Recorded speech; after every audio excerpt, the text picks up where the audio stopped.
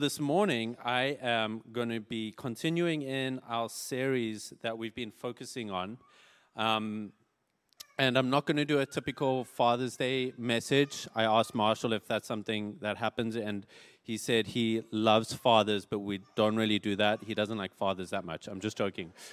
But I don't know about you. I grew up in the church, and I've heard all the Mother's Day messages and all the Father's Day messages, and it sort of goes something like this. On Mother's Day, we literally go out of our way to praise mothers, and we pretty much almost compare mothers to Jesus himself.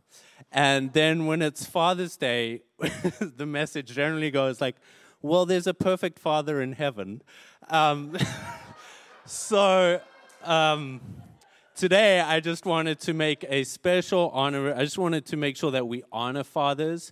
And we just want to go out of our way to say thank you so much to all the fathers out there that play such an important role in not only your own child's life, but so many other people's lives too.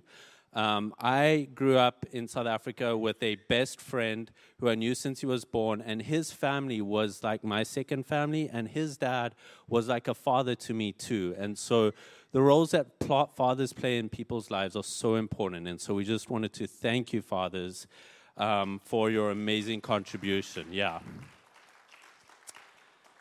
Okay, so today I'm going to continue, and we're going to dive deeper into the series where we're taking a deeper dive into spiritual formation and being rooted so that we can be faithful followers of Jesus. It's based off Rich Villodas' book, and I've forgotten the name. You can ask Marshall about it. But it's an amazing book, and we're going to be looking at different aspects. And this morning, we're going to be looking at rhythms of compassion. Now, this is something that is really difficult because it's not always very well published and seen. And a lot of it is very hidden work that most people won't know, but the people that are touched by it, it may change their life. And so that's why I feel like it's really important. But before I go any further, I'd just like to pray. So...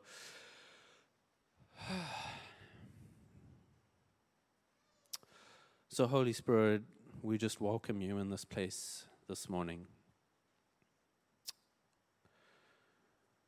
We thank you for being here, and I just ask that you come and be with us, that you come and be with me, that I may not rush past what you are trying to do, that I may step with you into this time together, that I may be sensitive to where you are leading, that I may acknowledge what you are doing. And I just pray that your kingdom come this morning, that you plant seeds in our hearts, that we may get a glimpse into the fullness of your kingdom, that we receive your love, that we receive your hope, and we receive the good news of Jesus Christ. And I ask that you bless this time, you bless these amazing people. In your name, Jesus. Amen. So last time I forgot about the fact that I had to read a Bible verse, so we're going to do that first this morning.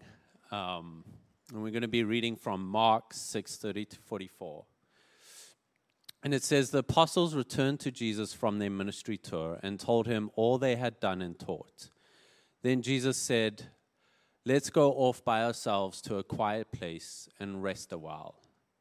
He said this because there were so many people coming and going that Jesus and his apostles didn't even have time to eat. So they left by boat for a quiet place where they could be alone. But many people recognized them and saw them leaving, and people from many towns ran along the shore and got there ahead of them. Jesus saw the huge crowd as he stepped from the boat, and he had compassion on them, because they were like sheep without a shepherd. So he began teaching them many things. Late in the afternoon, his disciples came to him and said, this is a remote place, and it's already getting late. Send the crowds away so they can go to the nearby farm and villages and buy something to eat.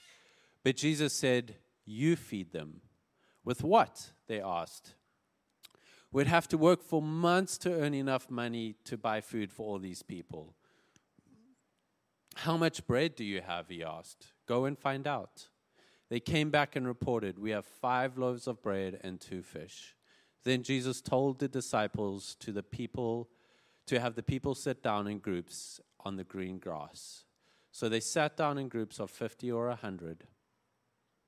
Jesus took the 5 loaves and 2 fish, looked up toward heaven and blessed them.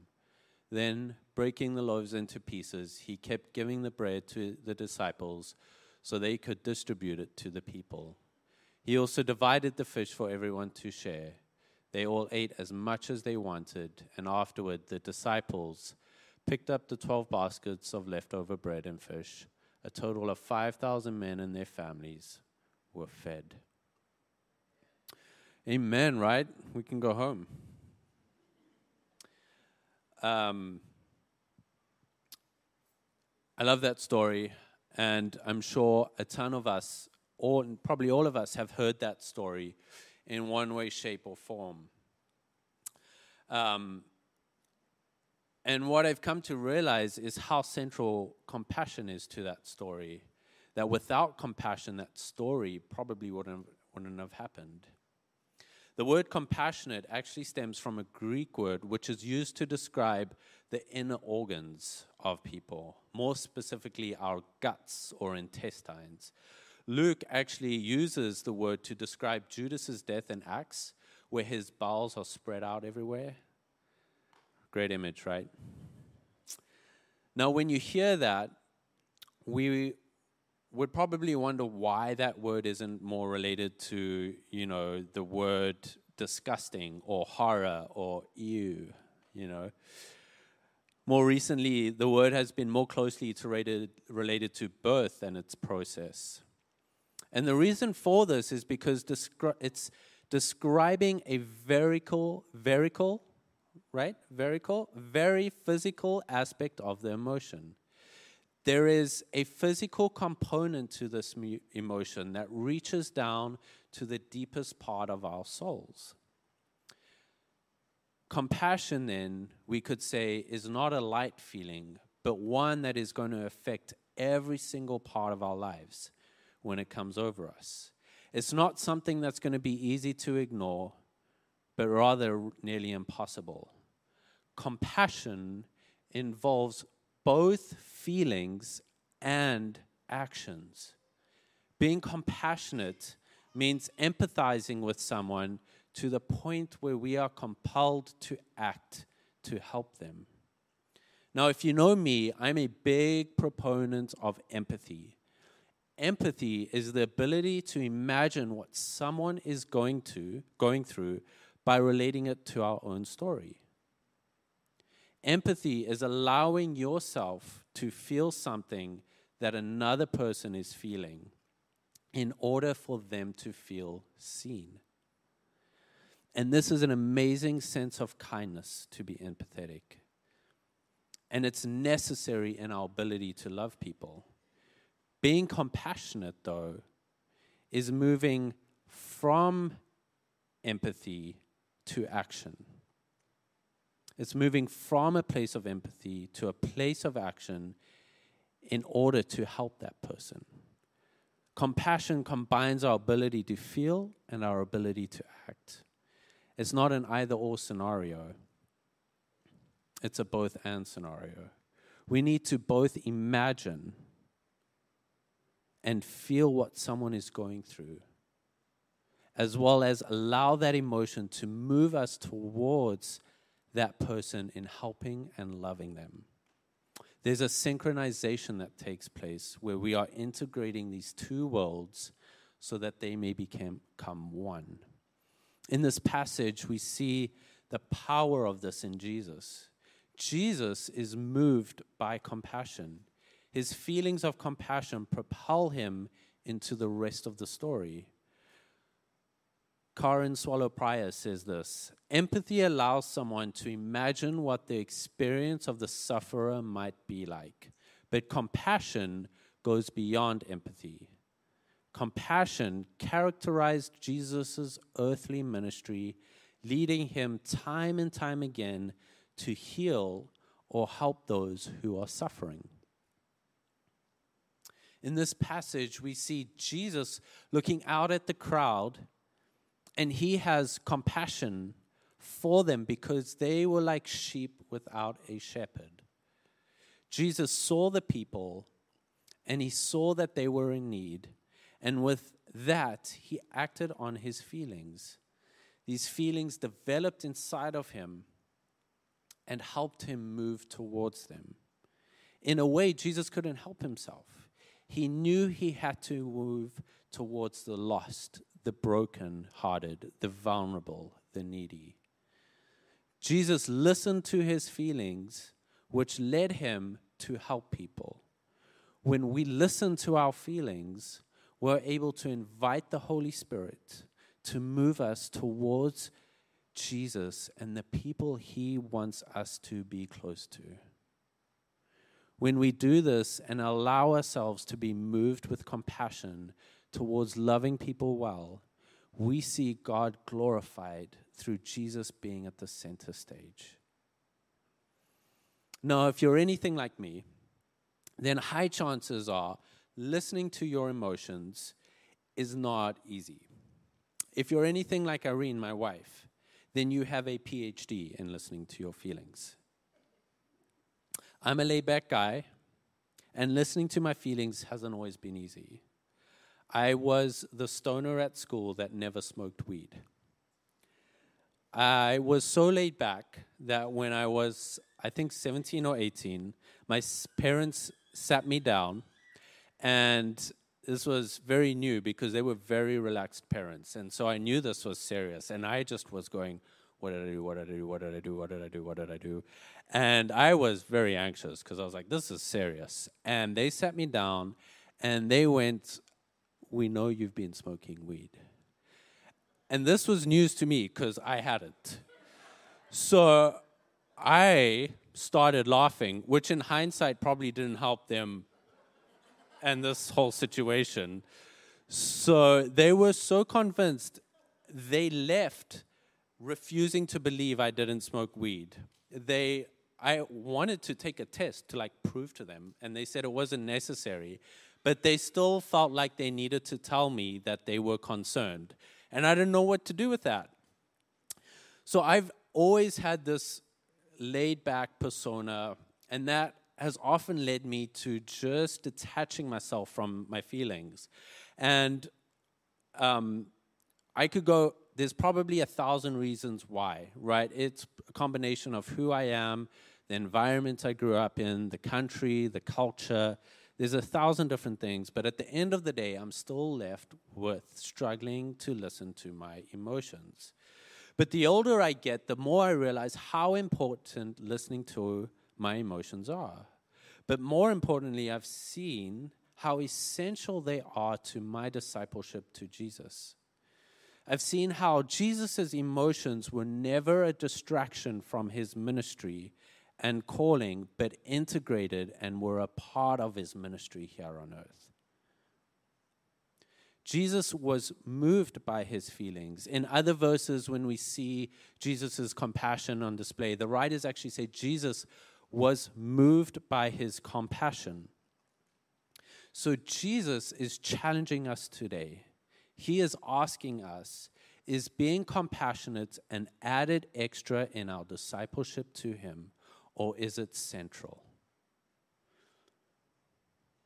Like Karen Solo-Prior said, compassion characterized Jesus' ministry on earth.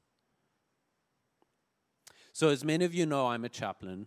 I haven't been a chaplain for too long, but my whole entire job is pretty much around providing empathy and compassion to people. This guy, the stoner dude from South Africa, is extending compassion towards people. If you want to know the state of chaplaincy, I'm just joking. But there's two things I've realized in this job. Sorry, there's three things, but two we'll go through now. One of them is that it's really easy to pretend to empathize and be compassionate. Now I'm going to say some stuff that I'm going to ask you, please don't judge me, okay? I'm being vulnerable. But I will admit that there have been times when I have been distracted, and the last place I want to be is in a place of comforting people and providing compassionate and empathetic care. My mind is at the beach, or some anxiety that's come over me. And my position is to provide empathetic care. And the worst part is, I can say the right things, and I can present myself in a way to the person that makes them think I am listening to them, when in fact I am not. And I've noticed that most of the time, in fact, nearly every single time that happens, it comes down to one thing, and that is, it's because I've been in a hurry. I've rushed past what I feel, and I don't know where I actually am. If you have ever listened to professional fighters, they have this saying where they say that, no, I was in my body, right? When they are in trouble, or if there's a situation that has come up, they are trained to know where they are in their body. Because this is so important to knowing where we are so that we know what season of life we are in. But I know that I absolutely cannot properly love and care for people when I'm in a hurry. And the high calling of being compassionate is not something we can do when we're in a hurry. It's that simple. It's actually impossible, I would argue. I tried practicing this person's name, but I don't know if I'm going to get it right, so I apologize in advance. But Kosuke Koyama has this amazing little book called The 3 Mile an Hour God. And his whole argument is that God walks at 3 miles an hour. And he says this: love has its speed. It's a spiritual speed. It is a different kind of speed from the technological speed to which we are accustomed. It goes on in the depth of our whole life, whether we notice or not, at 3 miles an hour. It's the speed we walk, and therefore the speed the love of God walks. And what's funny is that when we notice in this passage, Jesus doesn't seem to be in a rush or a hurry. After being moved by compassion, he then goes on to teach the crowd for the whole day. And then at the end of the day, he sees that they need food. And he goes beyond his teaching, and then he goes into logistics mode and feeds over 5,000 people. This is something that can be done in a hurry. He could have rushed through what he did, but that would have been not loving towards those people. We can do all the things that we have been called to, but if we're rushing through them, we're actually missing the whole point. If we want to love people well, we have to start by slowing down first. Jesus isn't asking us to fix the world's problems through programs, right? He is asking us to love people. When we are in a hurry, we cannot love people. The second thing I've learned is that I cannot extend compassion without receiving it first. And this goes hand in hand with knowing your story too. And this, I think for a lot of us, is probably going to be one of the most difficult parts. We often want to be further ahead in our relationship with Jesus than we care to admit. And the horrible thing is that this leads down a road where it will affect others more than ourselves. But that's for another sermon. But the reality is we can't empathize and be compassionate towards other people when we haven't recognized the areas in life where we need someone to be empathetic and compassionate towards us. This means being vulnerable, and that can be super scary sometimes. Sometimes we want to be the disciples going on awesome ministry trips when we are actually in a season of being sheep in need of a shepherd. I cannot begin to know what it's like for a parent to lose their 3-month-old child to a tragic accident. I am not a father myself, and I have been rebuked for insinuating that I am because I have a puppy.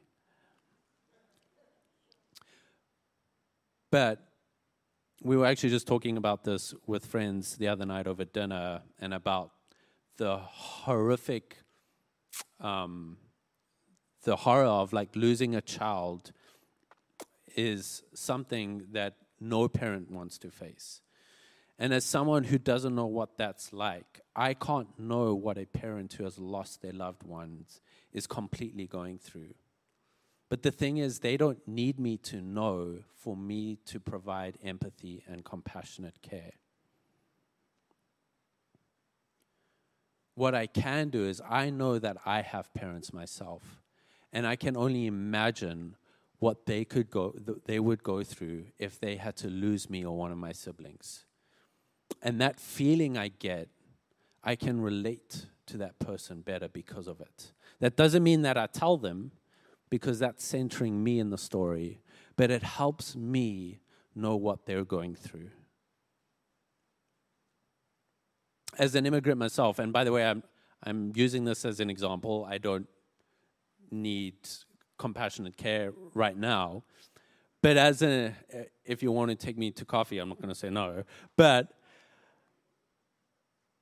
as an immigrant, most of you can't know exactly what it's like to move to another country, right? But the thing is, I don't need you to. But I bet that there have been times in your life where you have felt isolated and alone. I bet that there's times in your life where you've had friends move away and you've missed them. I bet there's times in your life where you've had something happen to you that makes you feel really uncomfortable. I bet there's times in your life where you've doubted decisions you've made. Guess what? By you opening yourself to those feelings actually provides care for me too. Because it's telling me I'm feeling seen and I am not alone.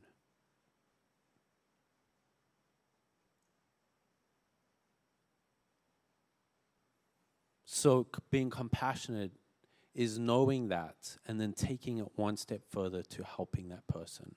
And the trick is that can be tricky. You know, for me, it might be buying me first-class tickets to South Africa. But there's a different way in which we can be compassionate. There's no formula to the exact way. In the Gospels, Jesus has shown compassion through healing, through teachings, feeding, listening.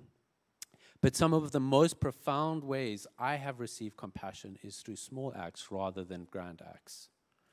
It's been a friend taking me out for coffee or having me over for dinner. Or sometimes it's literally them stopping everything that they're doing just so that they can listen to me.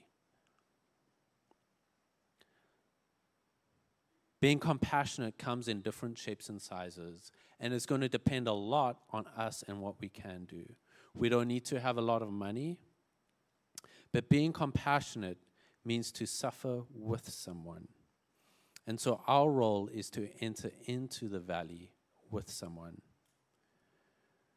I think we are so well shaped and pulled into thinking showing compassion is only giving advice or trying to help people see the positive side, right? And for all the people that are really positive, I'm not saying don't be positive. I don't want you to not be who you are. And nor am I saying that giving advice or trying to help someone be more positive, you should never do that, right? But a question we need to ask ourselves is, do we think saying this would be the most loving thing for this person? Or is saying this piece of advice fulfilling my own need to get out of the situation and be done with it? And this is when we find out that being compassionate involves a level of discernment and it involves a level of cost. There's a personal cost to being compassionate. And this is why it's not something that can be an added extra into our discipleship, but is something that needs to be central. For Jesus, it was giving up his time of rest and his time of fellowship. Jesus had his plans of going towards chilling out, eating some tacos, turning some water into a wine, going to bed at 8:30. I'm 30 now, and my bedtime is drastically decreasing at a scary rate. It's very worrying to me because I don't know what's going to happen when we have kids. I don't know what I'm going to do. I'm just going to be praying.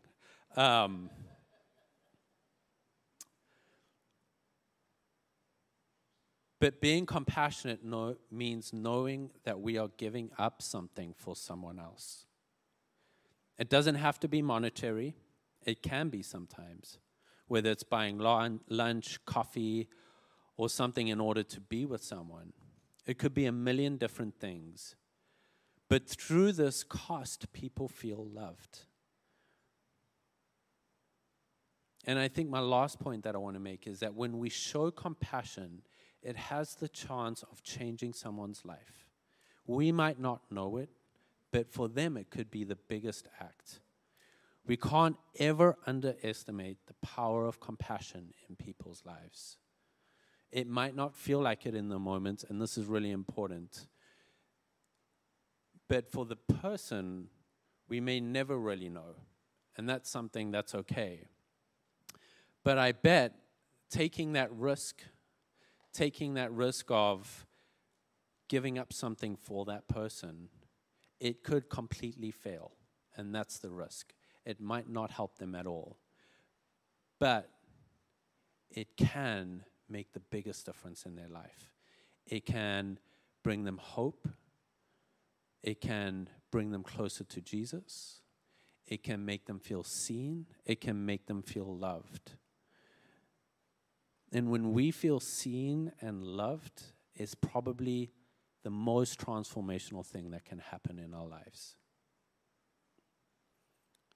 And so to end it this morning, I want to go over some questions. I recently was reading how the power of questions is so much more lasting in our brains than merely points. So I wanted to leave us with some questions we can be asking ourselves this week. And the first one is, when was the last time you received empathetic or compassionate care? And this is important. And maybe this is something that we need to go through this week, or that you need to go through this week. Is there something that you've been suppressing?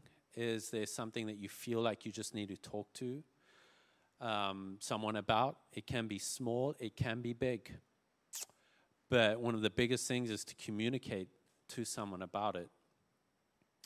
And someone you trust that you know will be able to empathize with you, that will be able to provide with compassionate care, that knows you well. And the second one is, when was the last time you allowed Jesus to minister to you?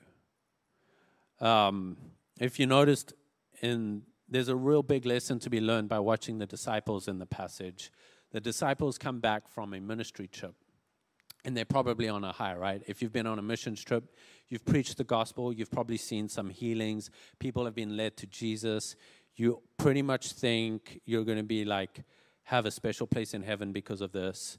And you're just on this high. And this is where the disciples were. And we can preach the gospel so well, and we can see healings upon healings, and still miss what it means to be a disciple to Jesus. You see, the disciples, when they came to Jesus and said, Jesus, just send them away to the town to go eat, they were wanting to move past what Jesus was doing. And instead, it was a time for them to listen to what Jesus wanted to do next. And so there's times in our lives where we maybe need to take a step back and allow Jesus to minister to us before we make a move next. And the third one is, are there feelings you have been ignoring or suppressing lately? This is going to sound really cheesy, and probably none of you will do it, but I'm just going to throw it out anyway, just as a suggestion. Have you seen those massive feeling charts with the faces, right? And they're mostly for kids, but honestly, they should be for adults, right? I would highly encourage, if you're someone that has a hard time listening to your feelings, print a massive one out, or just an A4 one, doesn't have to be massive. Stick it on your fridge, and once a day, ask yourself how you're feeling, go over to the board, and pick an emotion. I promise you there's way more emotions than you realize that you're probably ignoring. And the last one is, when was the last time you rested? Again, this is going back to the hurry and being ahead of what God is doing. But it's really hard to be compassionate without rest, because we need to take the chances whenever we can to rest, because just like Jesus, we may be called to be compassionate, change our plans when we don't know it. There may be times when we are ready to rest and we're being called to being compassionate. And so when we don't take the times that we have to rest, we're not going to be able to. And so that is crucial to being compassionate.